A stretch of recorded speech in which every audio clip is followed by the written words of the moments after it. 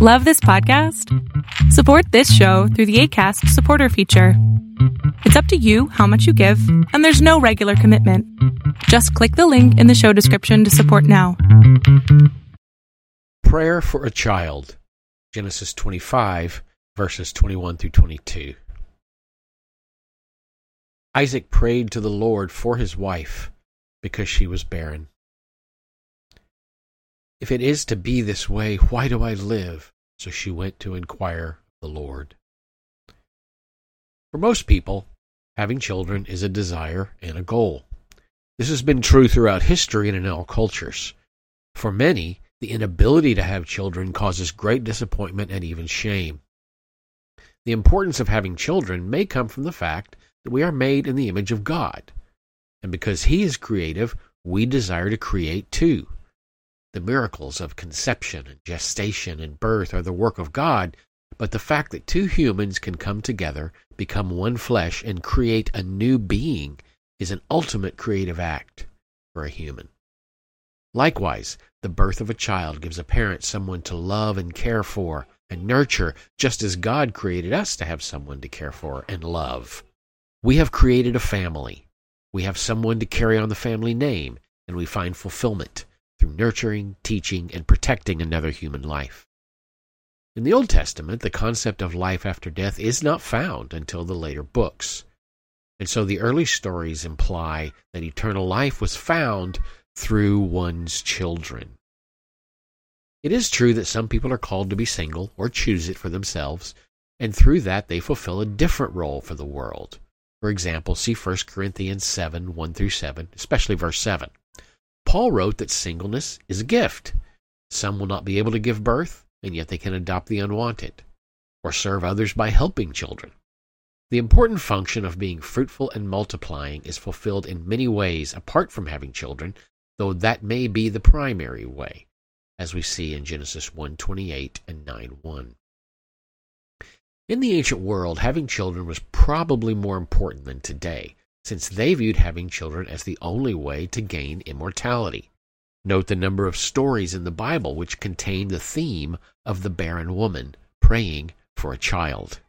Just as Abraham and Sarah did not conceive for a long time, so their son Isaac and his wife Rebekah could not conceive. Instead of trying the alternative method of his parents, Isaac turned to prayer. He prayed for his wife.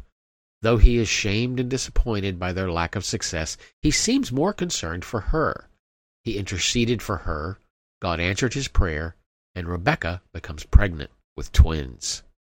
As her pregnancy progressed, the twins within her womb were quite active. They were struggling with each other, the text tells us. Like her husband, she turns to prayer. She petitions God for an answer to all this activity, and God answers her just as he answered Isaac. Struggling in the womb is a prophetic act, a foreshadowing of the future. The descendants of these two boys will comprise two great nations who will struggle against each other. And we know that this did happen in history.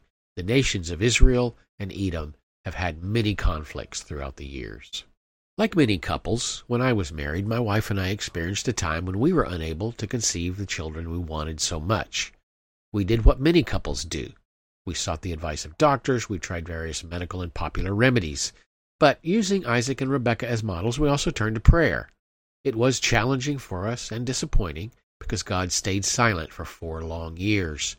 Then he blessed us with a wonderful son. 4 years later, without any delay, the blessing of an equally wonderful daughter came to us. During those first 4 years, we knew that God's answer might be no. Maybe, for whatever reason, God thought it best that we not have children. Or maybe our pain was happening because we live in a fallen world and that can result in difficulties. And, for whatever reason, God chose not to remedy it. Maybe his answer was, you need to adopt because I have children who need parents. Or, you need to live childless because I need some childless parents for some of my work. Those would have been difficult answers for us to hear, yet we knew still that the first step was intercession and petition and waiting on the Lord. In retrospect, it is easy to see how our focus on prayer got us through that time. In the midst of it, we did not always feel faithful. We doubted. We wondered about God. At times we were angry. But in the midst of the difficulties, God does not require that we feel the right way, only that we do what faith requires. Throughout the Bible, believers question God, show anger with God, and show frustration with Him, but they do not give up on talking to Him. And this is the crucial lesson for the practice of prayer. Think of something in your life or the life of someone you know. Is there something you or they desire but do not be able to attain? It does not have to be giving birth. Many other significant things are part of being human. Maybe you're not married but wish to be. Maybe someone is dying and you do not want them to, of course. Write it down in your journal and then offer intercessions and petitions for it. Remind yourself that it is okay to be frustrated with God, even angry, but keep talking to Him.